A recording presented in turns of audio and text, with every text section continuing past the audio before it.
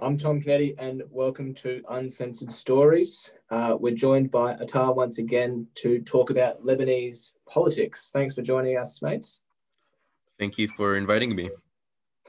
So, first things first, how do you feel? You've just had the coronavirus vaccine for the second time, the second jab.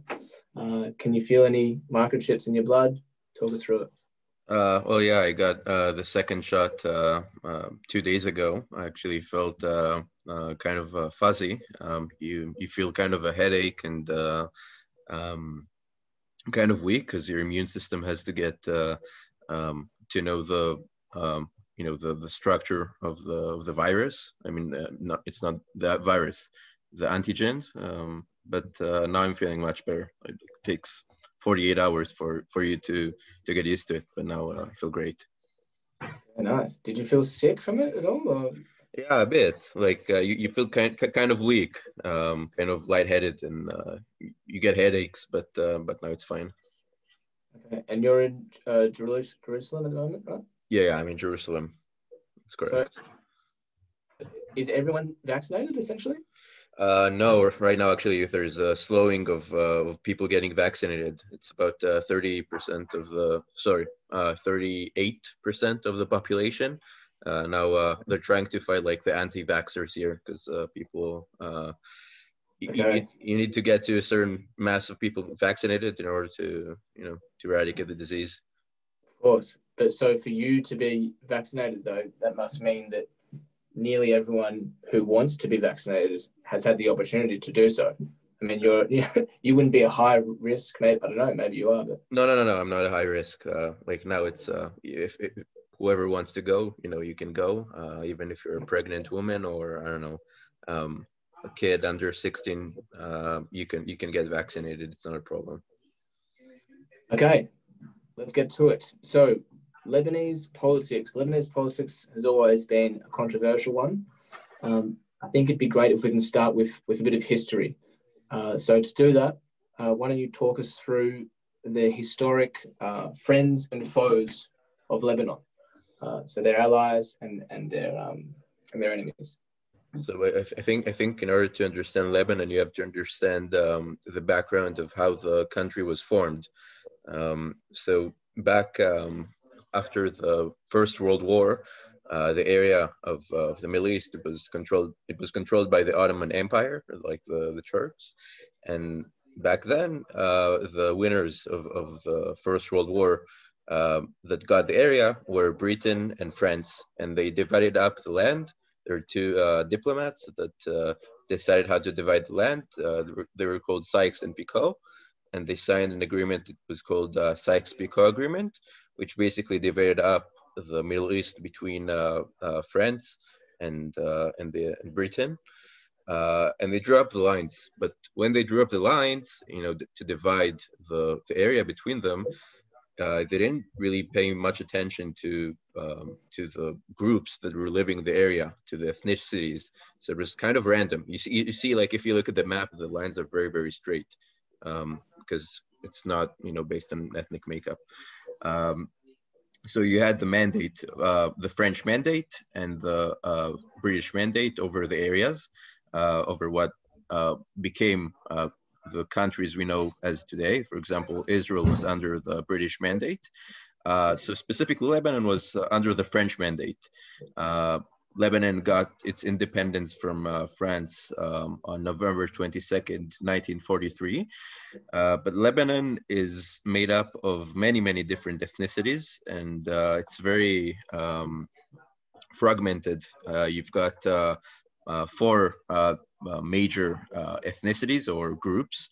You've got the Sunni Muslims, the Shia Muslims, the Druze, and the Christians, the Maronite Christians. And the thing is, it's divided up. I mean, there's not one majority of people. It's divided up pretty evenly. So there have been many tensions within itself. So the problem with Lebanon is it's not unified. I mean, they had a civil war, and obviously we can talk about it. We'll get more into that divide between those three different types of religions, right? Christianity, Sunni, and Shia. Is that right? Yes, that's correct. But I want to talk first of all about sort of like foreign policy, not so much foreign policy, but foreign relations, especially within the region for Lebanon. So following World War One, and we'll get to contemporary politics later, but how has Lebanon been perceived in the Middle East? So the thing is, because it's got so many different groups, it's not exactly, you don't really look at the country as a whole. You look at the different groups. So even in, let's say, the war, we can talk about it more if you like. The war that Israel took part in 1982, it supported some factions in Lebanon, and you had other major players supporting other factions, like you had Iran supporting the Shias, and you had the Syrians. So it's all one mess. So it's not exactly countries looking at Lebanon as one country, and in fact, Lebanon, I think it's one of the sadder stories of the Middle East. It's not really a functioning country with with sovereignty, the government controlling everything. You've got for example, you've got Hezbollah, which is a terrorist organization, but they've also got seats in the parliament, and they've got a military that's even stronger than the Lebanese military. So it's like a country within a country. So it's very difficult to answer the question of Lebanon. Yeah. So it seems very, very divided, and I guess you wouldn't call it a nation state. One thing that I wanted to talk about is Arab socialism and Arab communism. So there was an Arab Socialist Party which was prevalent in Lebanon, I think in the 80s. I'm not sure when, but has socialism and communism within the Middle East attracted foreign interests, maybe from the Soviets in the 20th century, but any foreign intervention other than in Afghanistan? So I think Gaddafi at one stage was he was promoting this Arab socialism. Did that happen in Lebanon? Well, Lebanon did take part in the Pan-Arabist movement. I mean, you had the Ba'ath Party, but mostly the Ba'ath Party was like a party that had its own different branches in different countries, mostly in Iraq, where Saddam Hussein came from, and in Syria. It did not really take hold in Lebanon, but you did have Pan-Arabist aspirations, which were also shared by some groups in Lebanon. It was not the main driving political force. It was mainly the driving force behind Nasser. Nasser was the president of Egypt in the 1960s. So you did have a lot of intervention from the major foreign powers during the Cold War. But I think Lebanon is not the greatest example of a country that was very involved in the power struggles between the Soviet Union and the United States. You had much better examples of countries that were more aligned with the States, and others that were more aligned with the Soviet Union. So in Lebanon, it really does depend on the faction within Lebanon. It's a really broken up country. So it's like talking about Iraq. Iraq has so many different factions. Yeah. Okay. So let's talk about this internal conflict then. Can you briefly go over the three different major factions? So Christianity, Sunni, and Shia Islam. Yeah. And the differences between those. Okay, so Sunni Islam is very surely the most prominent branch of Islam. That's like the typical Muslims, and you've got the Shia Muslims, which they have theological differences about maybe about Ali, which was the nephew of Muhammad, the prophet, if he's supposed to be his rightful successor or not. The theological differences are not as important, but what's important to know is that there are different groups. It's their different religious beliefs constitute a battle in the Middle East. It's almost a Cold War. So you have Iran, which is the prominent Shia Muslim country, and you've got Saudi Arabia, which is the prominent Sunni Muslim country, and there is a Cold War happening in the Middle East. Now, in Lebanon, about 55% of the population is Maronite Muslim, Maronite Christian. And when the country was formed, they decided that they were going to delegate different offices in the government to different factions. So you've got the president who's a Maronite Christian, the Speaker of the House who's Shia Muslim, and the Prime Minister who's Sunni. But in order to understand Lebanon, you have to understand also the bigger picture of the Palestinians and Israel, because Palestinians also took a very prominent role in the Lebanese civil war, which broke out in 1975 and lasted 15 years until 1990. And the different factions within the Christian community and the Shia Muslims, and who backed each militia, because this is important to understand.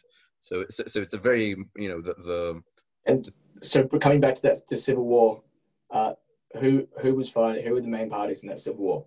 So in the Civil War, I could give you more background about it if you're more interested. Yeah, sure.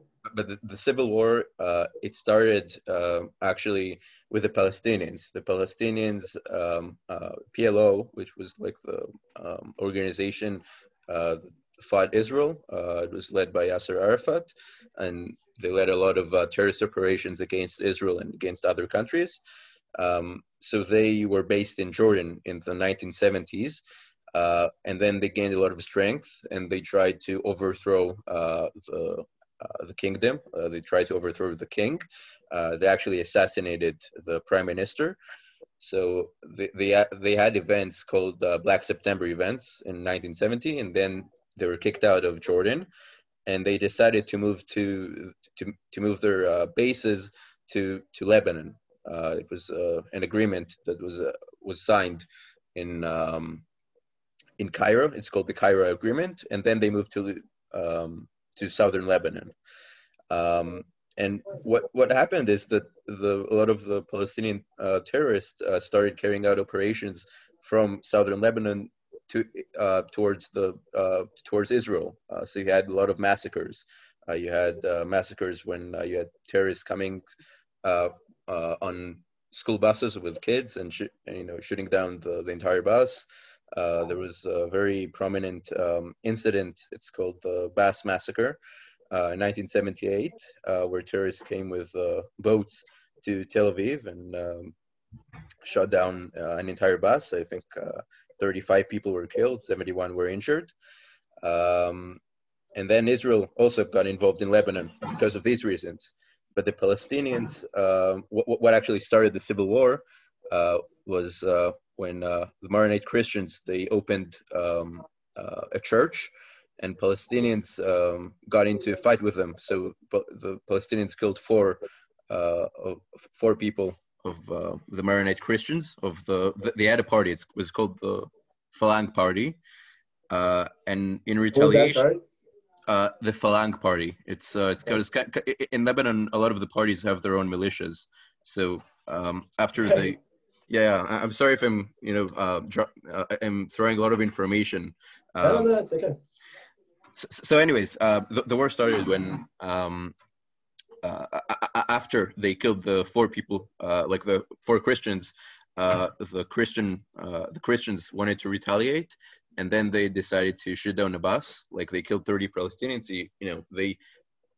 They like made checkpoints and saw by their ID if they were Palestinians. If they were Palestinians, they killed them. The Palestinians did the same thing.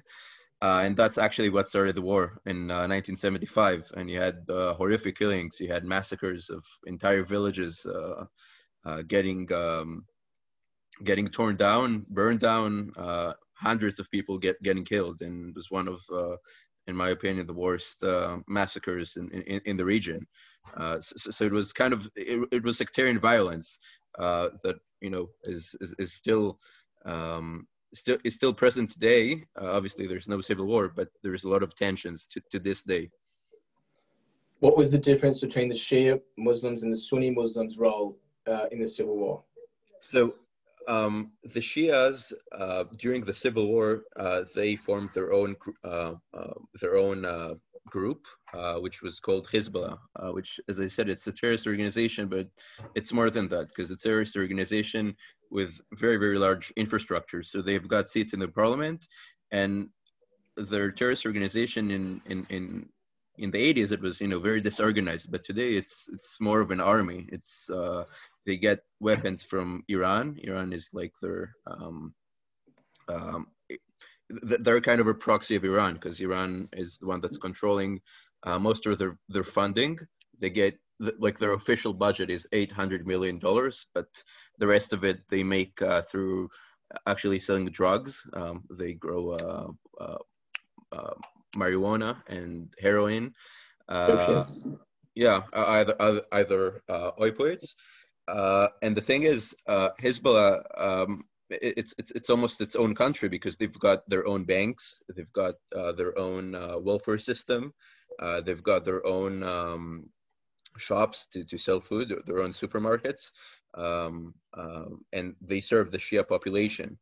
So not all Shias obviously support Hezbollah, but Hezbollah was kind of the place where Shias who felt that they were oppressed by the rest of the factions. That's where they could join, and that's how they got very, very powerful. And to this day, they're a very serious threat for Israel and for the rest of Lebanon. Even when Israel went to war with Lebanon, it's never against Lebanon itself; it was against Hezbollah.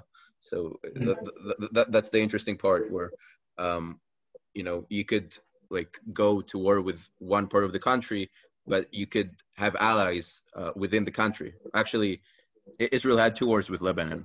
So in the first war, Israel helped form the Southern Lebanese Army, which was an army by Maronite Christians. They're Israel's allies. So you can understand that because the country is quite honestly the opposite of a nation state. It's itself in war. So it's very complicated, and you've got so many different players joining in. You had Israel, and you had also Syria in the first civil war, and Iran to this day. Okay, I got off track. Yeah. What was the question? This is good, man, and this is why I'm asking about foreign intervention and relations within the Middle East or within the international community, because it really is, as you said, the opposite of a nation state. It seems it's so divided. It seems like it's not only so much tension within the country, but it also appears to be a country which is vulnerable to manipulation via another force. So another foreign interest might be able to take advantage of one of the factions which feels like they're being oppressed to fund that faction in some sort of independence or civil war movement. So that's why I was asking about foreign intervention, and like you're talking about Iran, and yeah. So I guess we'll get further into that in the contemporary, modern day sense later on during the episode. I want to talk about confessionalism, which is a new word, a new definition for me, and this seems to be quite common, I guess. If not in all Middle Eastern versions of politics. What is confessionalism, and how does it work? Well, to be honest, I'm not familiar with it. I just know it's the system where you mix politics and religion. I guess in the context of Lebanon, it's the way that the government is delegated to different factions. So as I said, the Speaker of the House is Shia, and the President is Christian, for example. But I don't want to talk too much about something that I'm not too acquainted That's with. okay. So how, if there's 3 major religions within the country, how do you divide when you're legislating? how do you take into account, like it's the opposite of like secularism, right? Like the confessionalism, it seems, is like incorporating religion with the state rather than the opposite. So how do you do that if you have three contradicting religions? Like, Well, how are they supposed to legislate for a completely divided country in terms of their religious beliefs if religion is being taken into consideration and is actually a major part of their policy writing? well, that's one of the reasons why the parliament in Lebanon is actually quite weak, and it's not really, a functioning country. The reason that they delegated different roles in the government to different factions is to preserve as much as possible any form of stability, because otherwise one group is going to feel oppressed, and you're going to have chaos. I mean, after the Lebanese civil war ended, they signed an agreement. It was called the Taif Agreement, which kind of strengthened the system. But the problem is that because each group is kind of functioning on its own, the major branch of the state, the legislature, is not really functioning as something that is taking place for all of the Lebanese people. As I said, I mean, Hezbollah, for example, has their own banks. So now the country it has a very, very difficult economic situation, and Hezbollah manages to kind of take care of its own people and, bring in food, smuggled food from Syria or from Iran that others don't get. So it's all very sectarian. So it's very difficult to run a country like this, at least in the traditional sense of a country that we're accustomed to. Yeah. And how is that division of power divided? So is I think the president is Sunni? I'm not sure. How do they divide that balance of power between the Shias, Sunni, and Christians? Oh, it's in the Constitution. I mean, the way that it's delegated, it's the president has to be a Christian. I mean, he cannot be a non-Christian. He has to be from the Maronite Christians, and the prime minister has to be Sunni Muslim. Okay. And actually, the sad thing about Lebanon is that their politics is so violent. I mean, their national politics that, for example, in 2005, the elected prime minister, Rafik Hariri, he was assassinated, and this led to another divide. He was assassinated, but by who? By the Syrians. At least that's what it is believed to be by. The Syrians have a stronghold in Lebanon to this day, and this actually divided the politics in Lebanon into two factions: the March 14th Alliance, which is an alliance of parties that are opposed to the Syrian influence in Lebanon, and then you've got the March 8th Alliance, which is the alliance that is supporting the Syrian regime and the Syrian involvement in Lebanon. And there were a lot of assassinations during their history. In 1982, Bashir Jumayel, he was a Christian. He was elected as the president. It was before the system that I described. And a month in, he was very favorable towards Israel because the Christians were aligned with Israel. And he was assassinated a month after he was elected. And the Jumayel family, which is the prominent family in the Christian community, they had a lot of their family members in politics, and they were assassinated. They're kind of like the Lebanese Kennedys. You had Amin Jumayel, Bashir's brother. He became president as well, and his son also got assassinated, Pierre Jumayel. So it's very sad that the entire country works to change its leaders by assassinations. But that's the way the country is run. And so you're talking about before this prescribed in the constitution that the prime minister must be Sunni and the president must be Christian, for example, right? Is that consistently? So the president always has to be Christian, for example. Yeah, yeah. So, what are the different roles in power between the president and the prime minister? Well, to be honest, from my understanding, the powerful person is the prime minister. The president has some powers, but it's more of a ceremonial. The prime minister is the main character in the decision making. Right now, the prime minister, his name is Saad Hariri. He's actually the son of the guy that was assassinated in 2005, Rafik Hariri.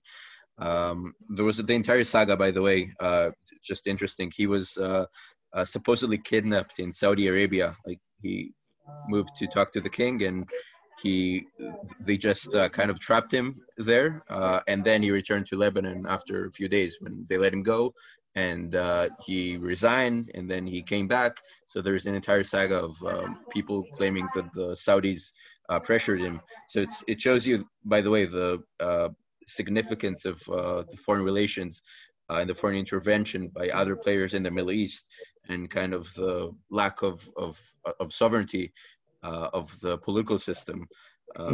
So even though you have the power, like, by law, who is the leader, it's not really like that. I mean, the powerful people there are the ones that have the most powerful factions. So Hezbollah is very, very powerful, and the government is scared of Hezbollah because they're much more powerful than the Lebanese army.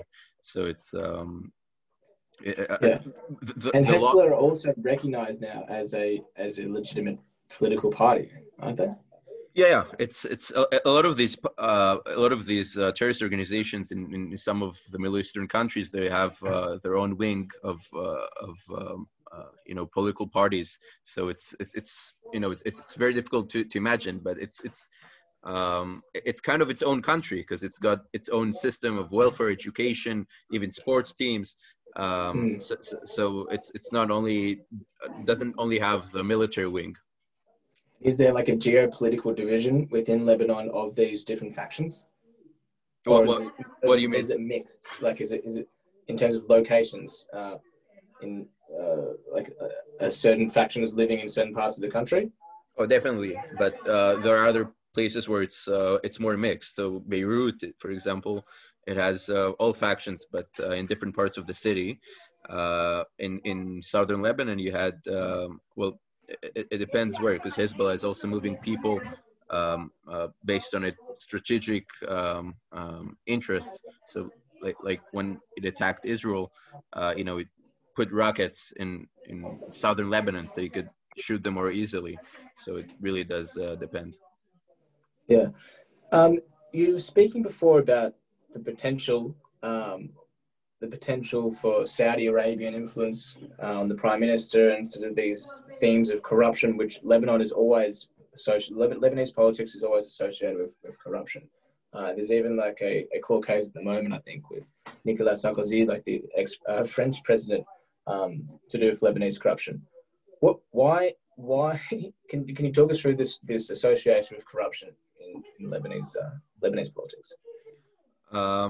Well, I can tell you, in general, Arab politics. I'm not, I don't know too much about the nuances of Lebanon specifically, but you have to understand how these societies formed. These societies were not used to they didn't evolve to have countries in the way that most Western countries evolved into their own countries. They were under colonial rule for a long time. The people there did not, have their own system. And once the colonial power left, it kind of left it to the local population to deal with. And you had all these divides between the different communities and all these tensions. So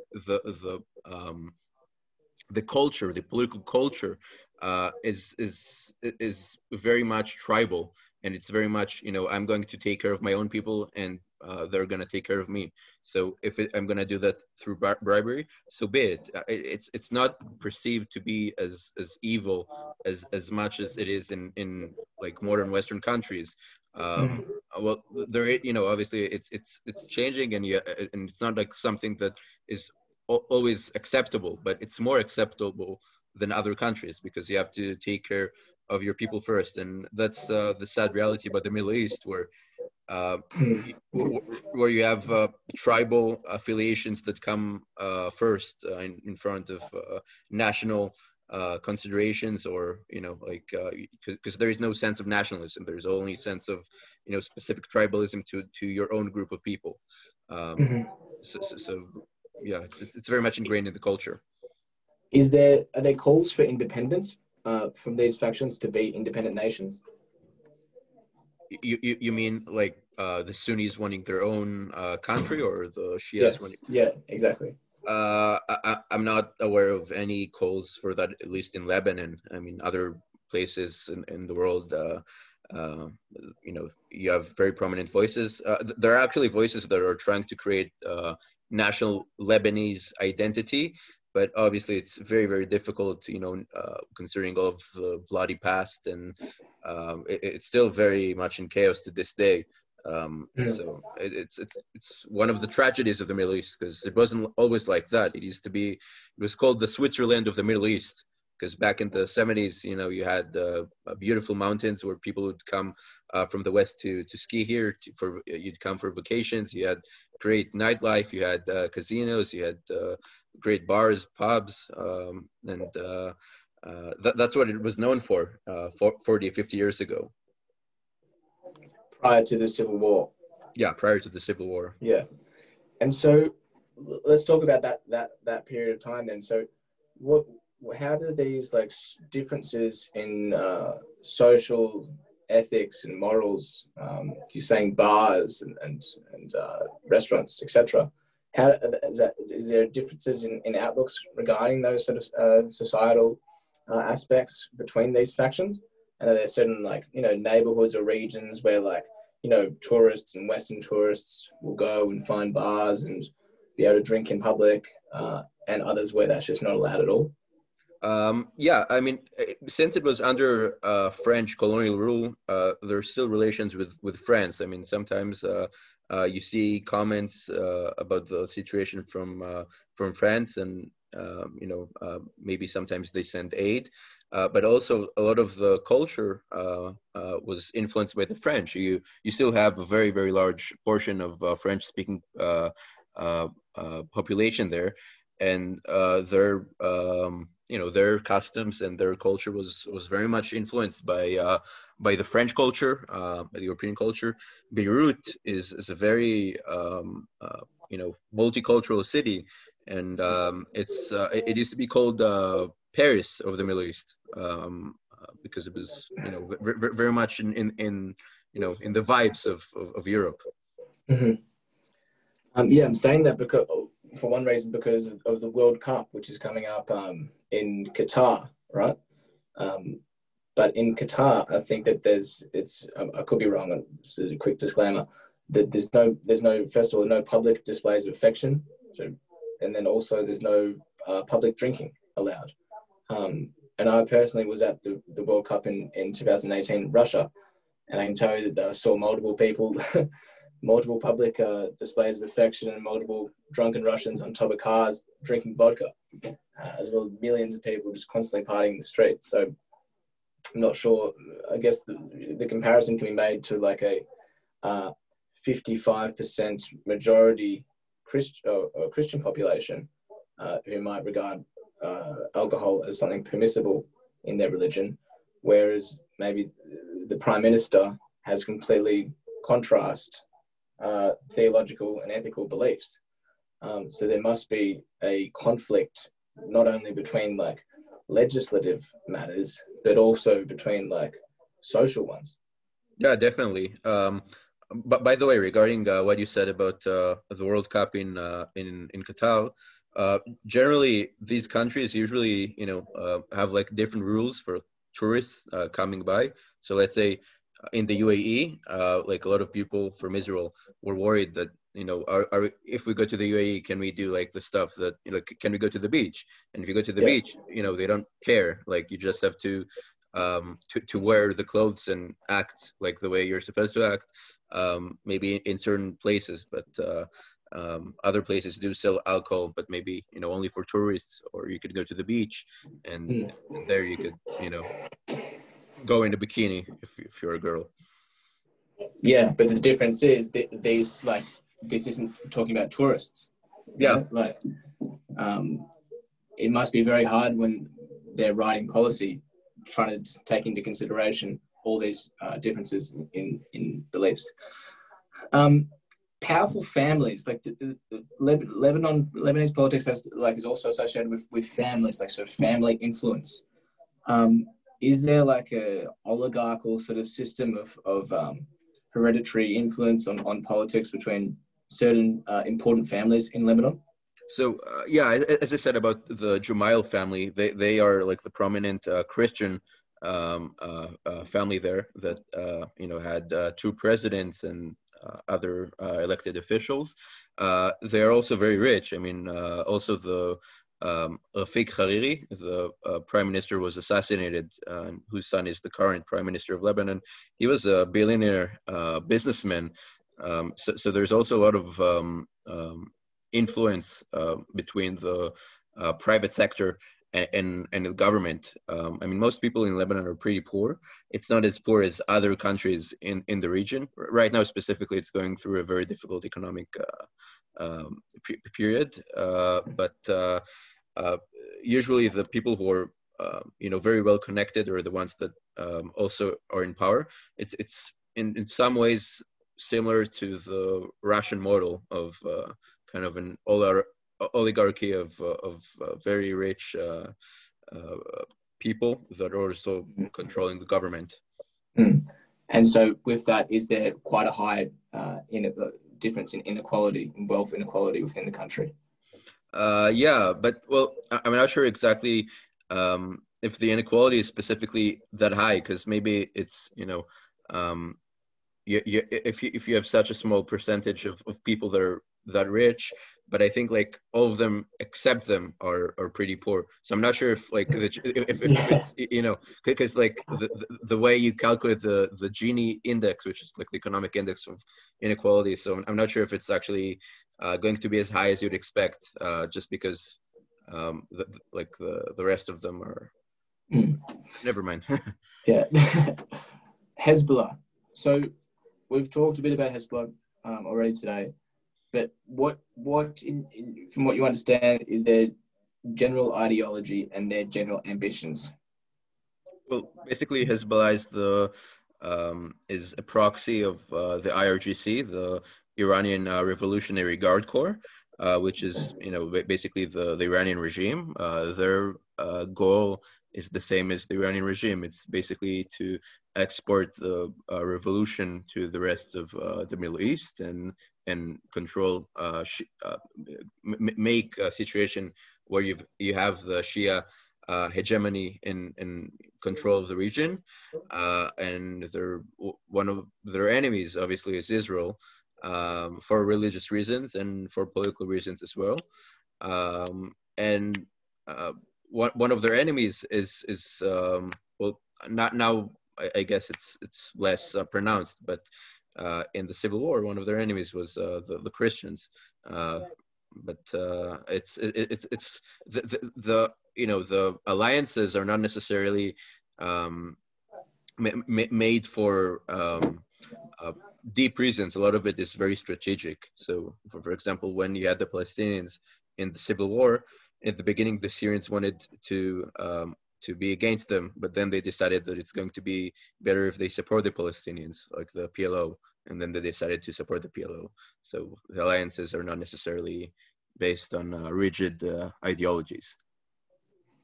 Okay, and how prominent is Hezbollah today, and their role in the Middle East? Well, they're very prominent in Lebanon. They're one of the most powerful proxies of Iran, because they have a lot of money, both from Iran and from their businesses of illegal substances. They also used to steal cars and other, like they they acted in very much the ways of a gang. I mean, they stole cars, they stole a lot of things, and sold it on the black market. They're a serious concern to Israel because now they're getting very precise rockets, rockets that can fly for hundreds of kilometers and are very, very accurate. They could land, like a few meters from where you plan to launch it. And they are kind of, kind of the people that we have a saying in Hebrew, like the house lords of Lebanon. They're like the ones that are really controlling most of the country, because first of all, their army is more powerful than the Lebanese army, and they've got seats in the parliament, and no one wants to mess with them because they're very dangerous, and they've got the support of Iran. And Iran smuggles the weapons through Syria. They've got also other proxies in Syria, and most of the attacks that Israel carries against Syria or Lebanon, it's these smuggling of very advanced weapons that could be very problematic for the security of Israel. So Hezbollah is I would say it's a serious threat to Israel. It's also taking part in the Syrian civil war. So to some parts in Syria, actually they fought ISIS, for example, when it was in Syria. So I would say that Israel, Syria, Lebanon, and Iran they fought against ISIS. Yeah, because they're Shia Muslims and ISIS were Sunni Muslims. I mean, the alliances in the Middle East are very complicated. Like you could draw it on a map, and you've got like 5 factions, and you're not sure who's against who. And also their alliances could change because it's strategic. So, so is there a general end game, let's say, just to implement a Shia caliphate across the Middle East, or is it more strategic in terms of gaining more political power in Lebanon? Taking over land in Israel?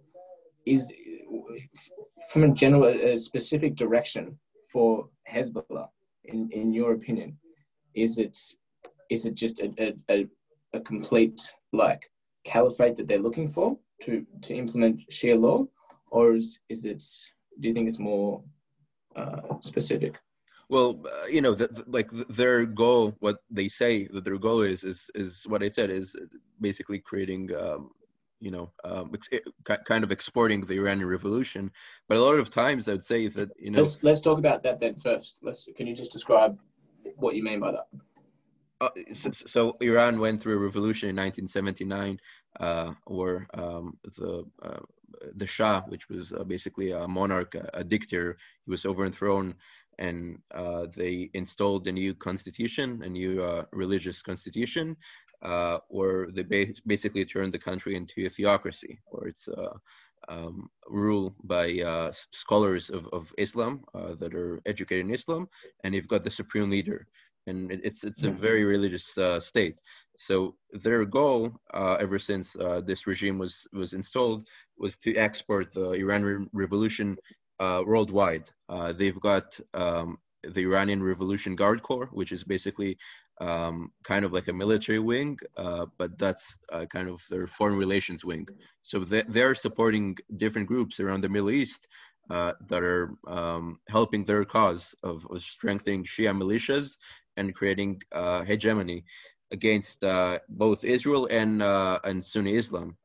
They're fighting Saudi Arabia as well. So one of its arms is Hezbollah.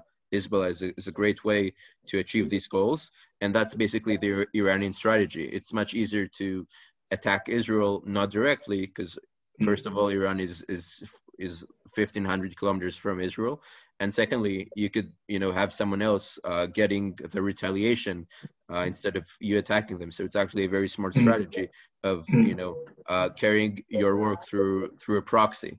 So basically, Hezbollah is a proxy for them. Now, I believe that they've got like their straight goals, but also I believe that the dynamics inside the organization also take part because of personal considerations and people wanting more power for themselves and wanting to create more powerful positions. So I'm not sure if it works, exactly like companies. Like, okay, these are our goals, and we're trying to achieve them. I think like the mentality is more of war in a war. We're trying to fight this and this. So it's I don't know if they believe that it's possible to achieve what they want to, but for them Yeah. it's a religious duty. So Yeah. they don't think too much about it. And so tensions between Israel and Iran seem to be extremely high at the moment. What do you think the likelihood is that an actual war, not a proxy war, will erupt? And yeah, how do you think that would transpire?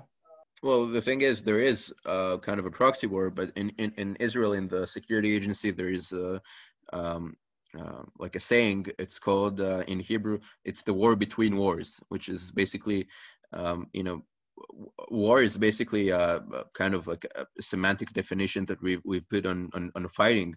But you can have very low level fighting that happens all the time. Let's say you have rockets that are launched from Syria or from Lebanon towards Israel. That's an offensive act, and Israel retaliates. So maybe it's not war because it's not continuous, but it's just That's what I'm saying. Do you think that what is the likelihood of a conventional war rather than a proxy war of an actually taking escalation? place? Well, with Hezbollah, it's a matter of time. At least that's what all the security agencies in Israel are preparing for, and what Hezbollah is, building its inventory for. It's only a matter of the right time, because right now Hezbollah is in a lot of trouble by the Lebanese public. I mean, a lot of them resent Hezbollah because of the influence that I described before, and because of their kind of just being the gangster in Lebanese politics, and sucking up a lot of the money and creating kind of a parasite economy for only for Shia Muslims. So Hezbollah right now does not want war, but when conditions will allow it, there's definitely going to be a war. And with Iran, I believe that there's not going to be a war with Iran in the coming years, but through its proxies, because right now Iran is really investing heavily in its proxies, both in Syria and in Lebanon, and it's their strategy. So I think. Do you think Iran is a proxy for Russia towards the United States?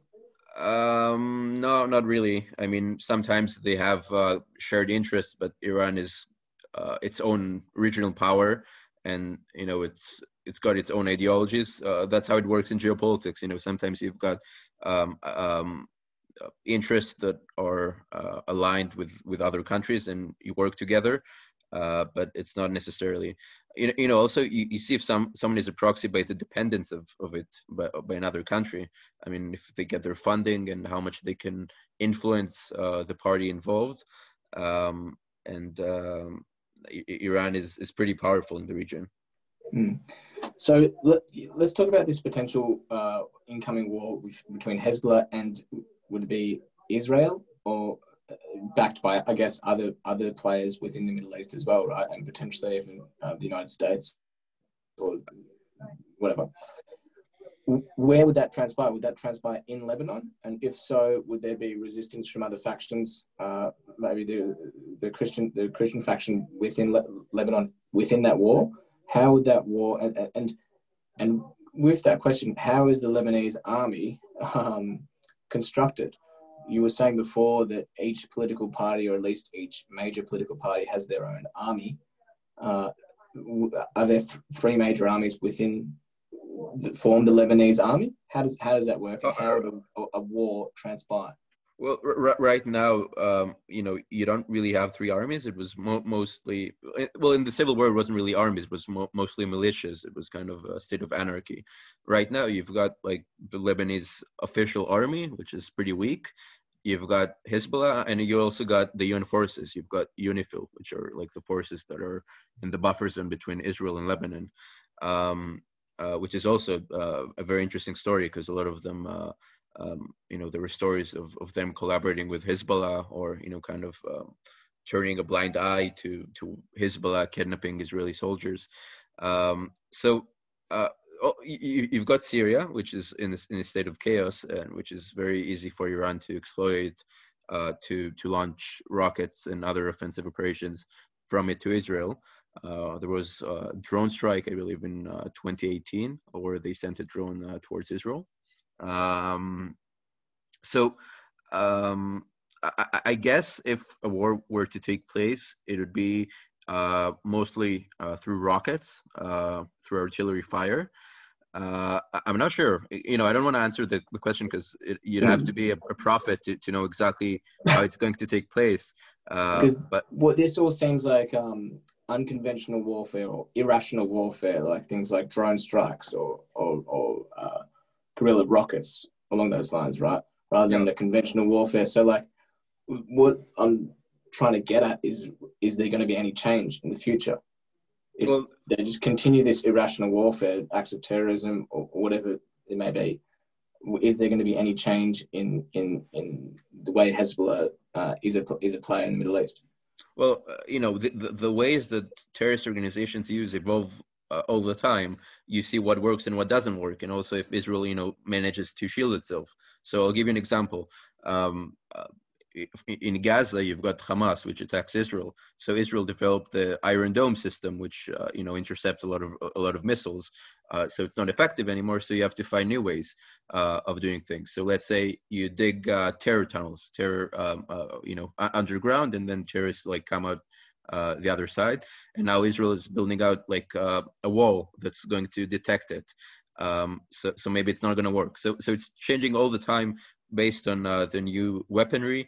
Hezbollah specifically is much more sophisticated than other terrorist organizations. It's almost like a military itself.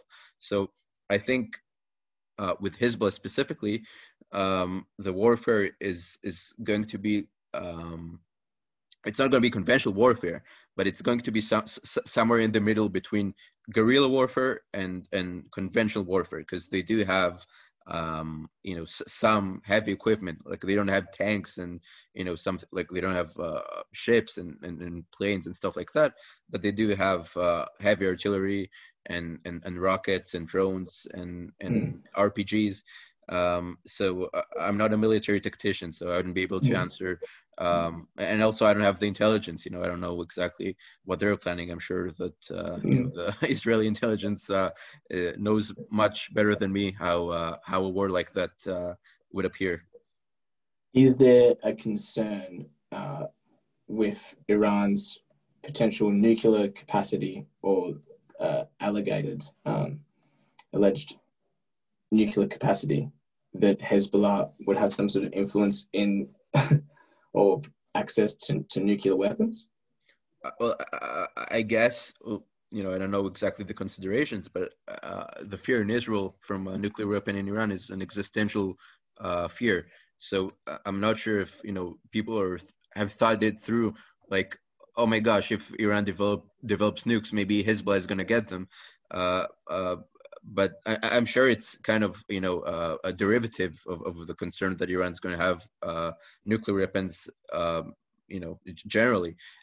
Everything that has to do with Iran really concerns Israel, because when Iran gets stronger, it makes Hezbollah stronger. And it enables, Iran is like the main power that smuggles money and weapons to terrorist organizations that are attacking Israel. So Israel is surrounded by a lot of factions that are supported by Iran. Also in Syria, by the way, you've got Syria is a broken country that's now in rumbles. It's still technically in the civil war. So you've got Iranian soldiers in Syria. You've got Iranian units in Lebanon as well. So sometimes you could consider it even a war between Israel and Iran, because there are Iranian soldiers that are operating some of the systems there. You were saying that Hezbollah is fighting against ISIS. Where does the majority of Shia-Sunni conflict occur, like at the moment? So in 2020. So you've got the Houthis in Yemen. Houthis are a terrorist organization that is supported by Iran, and Saudi Arabia and the UAE attack them mostly by drones. And now, actually, Biden is trying to pressure Saudi Arabia because the drone strikes are kind of non-discriminatory between civilians and terrorist organizations, and they're very brutal. So he's trying to cut away funding from them. Like he said, he's not going to in Yemen. In Yemen. Yeah, he said that he might put on hold Trump's 110 billion deal with Saudi Arabia. And he said, okay, that's one place. Then you've got basically the different factions in Syria, which is you've got terrorist organizations, and you've got different factions that are supported by Iran. You've got let me see. You've got all of the peace deals with Israel recently have been around this issue with Iran. All of these Gulf states are very worried about Iran. Iran is very, very close to them geographically. So sometimes the war is not necessarily physical war. It might be war. Like you could create a blockade over Hormuz Straits, which is where most of the reserves for like the oil reserves are in the world. So this is another point of tension. You've got Iraq. So in Iraq you've got the PMW, which is another faction that is funded by Iran.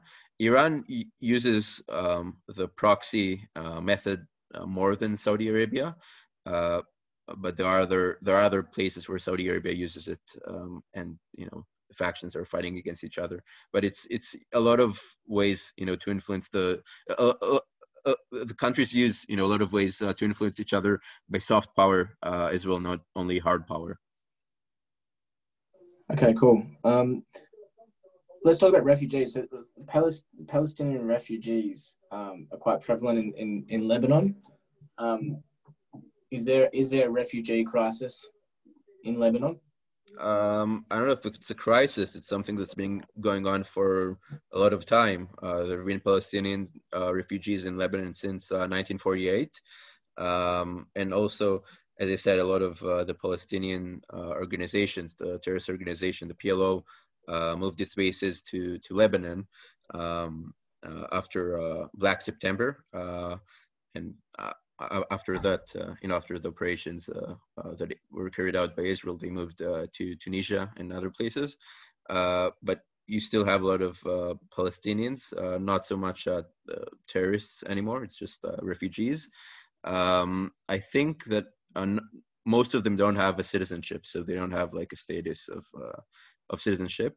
That's what I was going to ask. How are those refugees being welcomed? Well, a lot of them are not really integrated into society. Some of it is also political. Some of it, like a lot of them don't. A lot of the Arab countries traditionally did not want to give them a status because it was like kind of a way to bash Israel, not to solve the refugee issue. So you've got people living there, and they're not citizens, so they're taken care of by UNRWA, which is a UN body that's supposed to take care of Palestinians. But in many instances, it's actually controlled by the Palestinian entire the Palestinian educational system. So a lot of it is featuring educational content, praising terrorist acts and kind of encouraging it. So this is a problem in of itself, and with integration as well. From an Israeli perspective, or from your perspective, what do you think would be a solution, or at least a step in the right direction for these refugees? In Lebanon, or generally, because it's in Lebanon. Also, to be honest, it's each country has its own nuances with its refugees. So I wouldn't be able to answer you because I'm not sure. It's got so many factions, and I'm not sure about the history. So I'd have to be a bit more educated to give like a wise answer.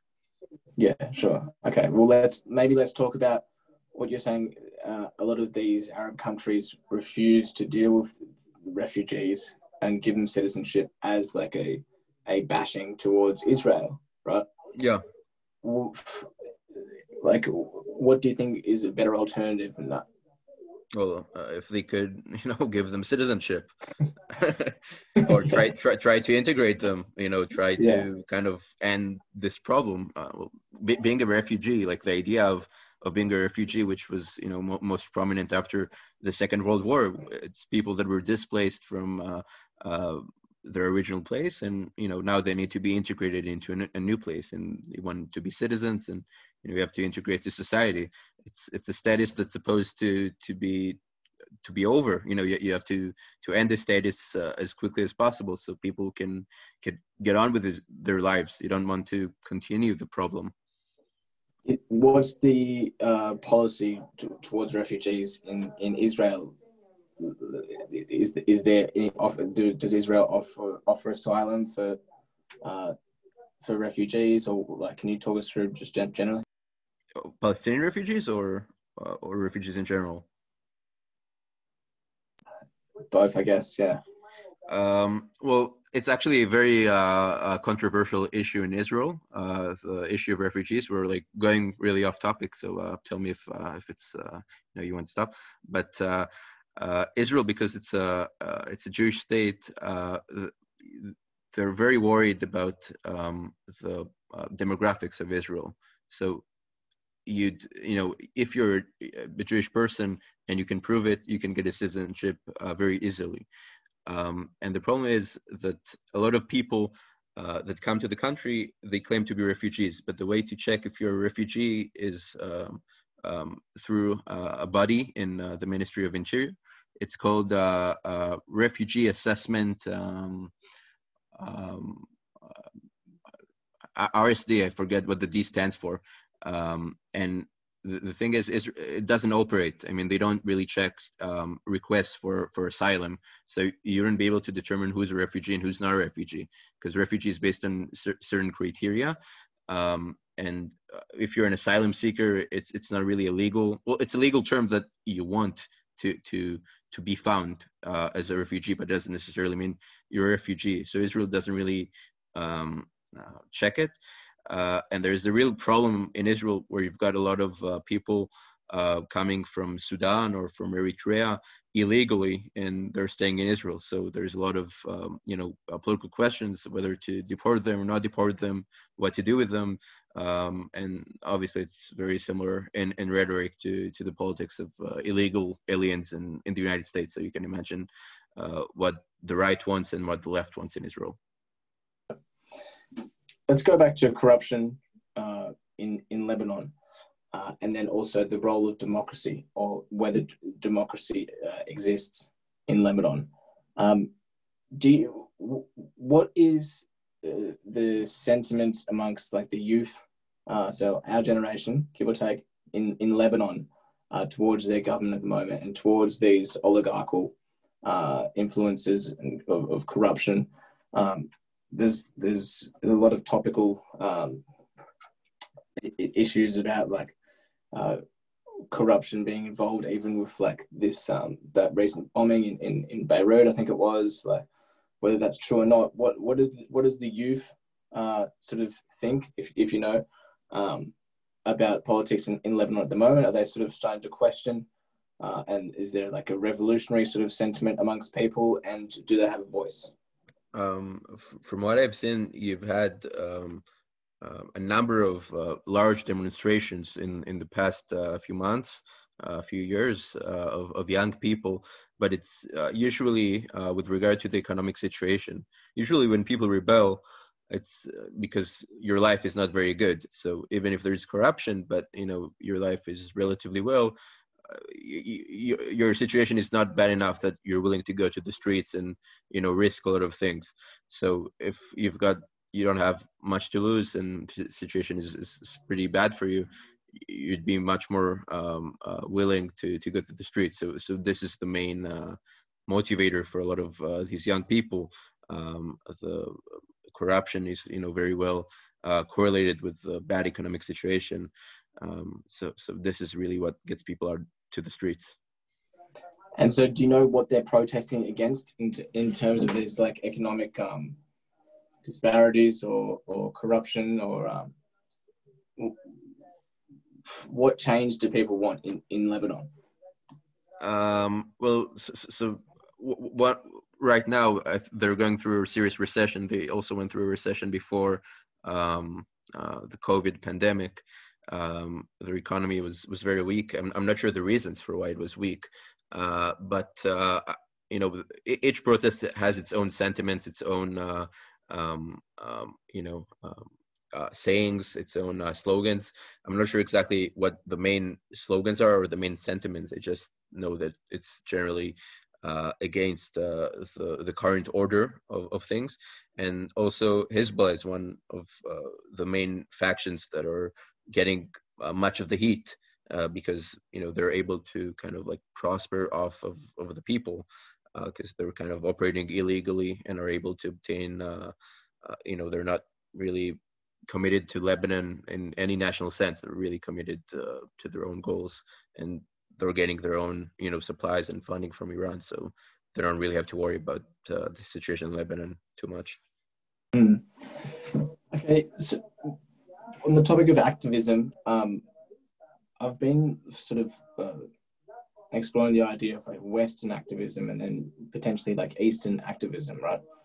Is there like a shift in these social movements at all, and these protests you're talking about in Lebanon, away from like pious like absolutism of like of really concentrating on fundamental Islam? Is there sort of social movements that involve like LGBT rights or women's rights that are becoming more popular across the Middle East? There's actually there's a very interesting movement. I'm not sure if you heard about it, but there was like a video released in Lebanon about women's rights. It's like kind of like a song. I don't know if you've heard of it. It's there's a really cool treat, like a dessert that you eat in the Middle East. We also have it in Israel. It's called baklawa. It's very good. Like if you ever come here or to the Middle East, you should really try it.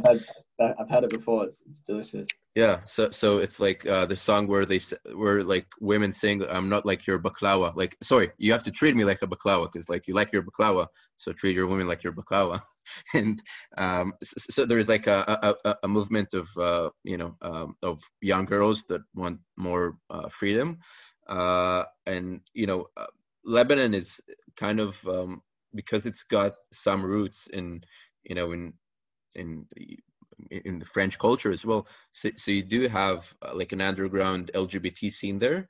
But the thing is, even in one of the organizations that I'm involved with, which is Students for Liberty, I know that we had like a girl from Lebanon, but she couldn't really talk to us because it was dangerous for her, like if the government found out about her. So the problem with these places is that you have a lot to lose by protesting. So, you know, in the West, you could protest, but nothing would happen to you. Like you don't have to be worried that the government is going to persecute you, and that's difficulty in it. But I am very happy to see that, you know, there's also social movements in Lebanon that are much more prominent than in other places in the Middle East. You see different progressions also in Egypt, by the way. There's been like a new wave of women that are trying to find a new way to get married without the strict rules, you know, where you can't leave the house without like the man's permission. So they're trying to develop a new system where you can sign an agreement and get married and not get divorced, while giving the woman more rights. So it's very interesting. You know, it's a very, very slow progression. Obviously, much further than what is acceptable by Western standards. But I think the young generation is becoming more aware of these issues.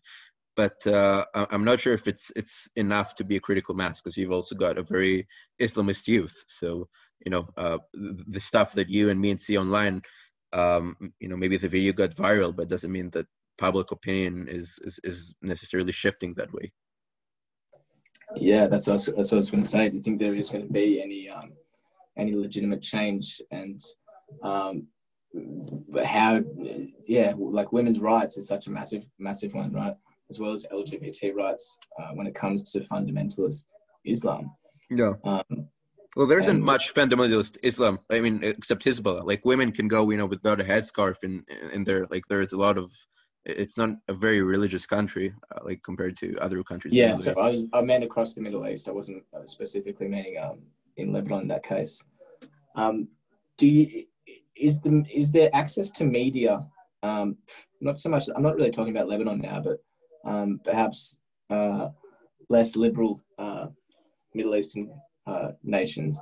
Is there like a system of state controlled media which is sort of keeping progression from actually happening in terms of these social movements? In terms of we saw recently in Myanmar the military cut off Facebook, for example, to restrict any counter coup protest groups from forming. Is there a lot of states in the Middle East where women's rights, LGBT rights, are pretty much non-existent, and that a tactic is being used of restricting communication amongst the youth? So, for my knowledge, like the most totalitarian state in this regard is Iran, because now with all of what happened with WhatsApp, like when they updated their privacy policies, a lot of people moved to Telegram and Signal. So a lot of Iranian youth moved to Signal, and they tried to block it. But Signal is encrypted. I'm not exactly sure how their technology works, but the Iranians tried to block it, and they found out like kind of a back through way to do it, like with I don't know, like a proxy server or something like that, and that's how many people download it. And from my understanding, I'm not exactly sure, how the technology works, but they're enabled to communicate with each other, even if like the regime has no way to kind of block it, like the way that China does it, where it's extremely centralized and they've got a lot of resources. But other countries, have access to online media, and like they read about stuff. Obviously, their journalism is very biased, and I'm not sure what's very prominent there.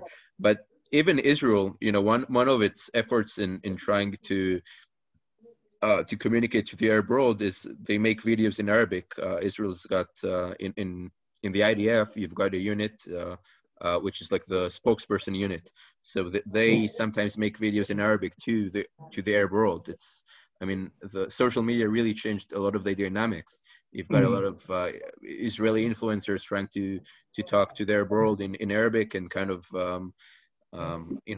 try and win their hearts. I'm not sure if it's working, but they do have a pretty large following from their world. I mean, like you've got, I think, the IDF spokesperson's Facebook page in Arabic. It's got like 1 million or 2 million likes or followers, which is pretty insane. That. Yeah. Because it's interesting to sort of think about the future and think about how much information and access to and constant access to visions of a more liberal society and Western democracy, when you keep that from a population, that also keeps them from questioning certain oligarchical or corrupt leadership, right? So not the case in Lebanon, but like in cases where perhaps in Iran, where state media and journalism is more constricted, as well as you're saying they've blocked WhatsApp. It'll be interesting to see if there is any regime changes within the Middle East as technology progresses and as there's more, globalization is encouraged. Well, that's what happened in Egypt. I mean, the Arab Spring, the Arab Spring, yeah. In Egypt in 2011, a lot of the groups were organized through Facebook and Twitter. These were kind of like the main, places where activists could get together and coordinate. So that's why a lot of dictators are afraid of social media, because it's very dangerous for them. Okay, mate. Was there anything else you wanted to talk about? No, I think we covered it pretty well. Yeah, that was awesome. Thanks very much for that, man. Appreciate it, Tom. Thank you. All right, make sure to follow the Rocky Road Post on Twitter, Instagram, and YouTube. Thanks. Bye.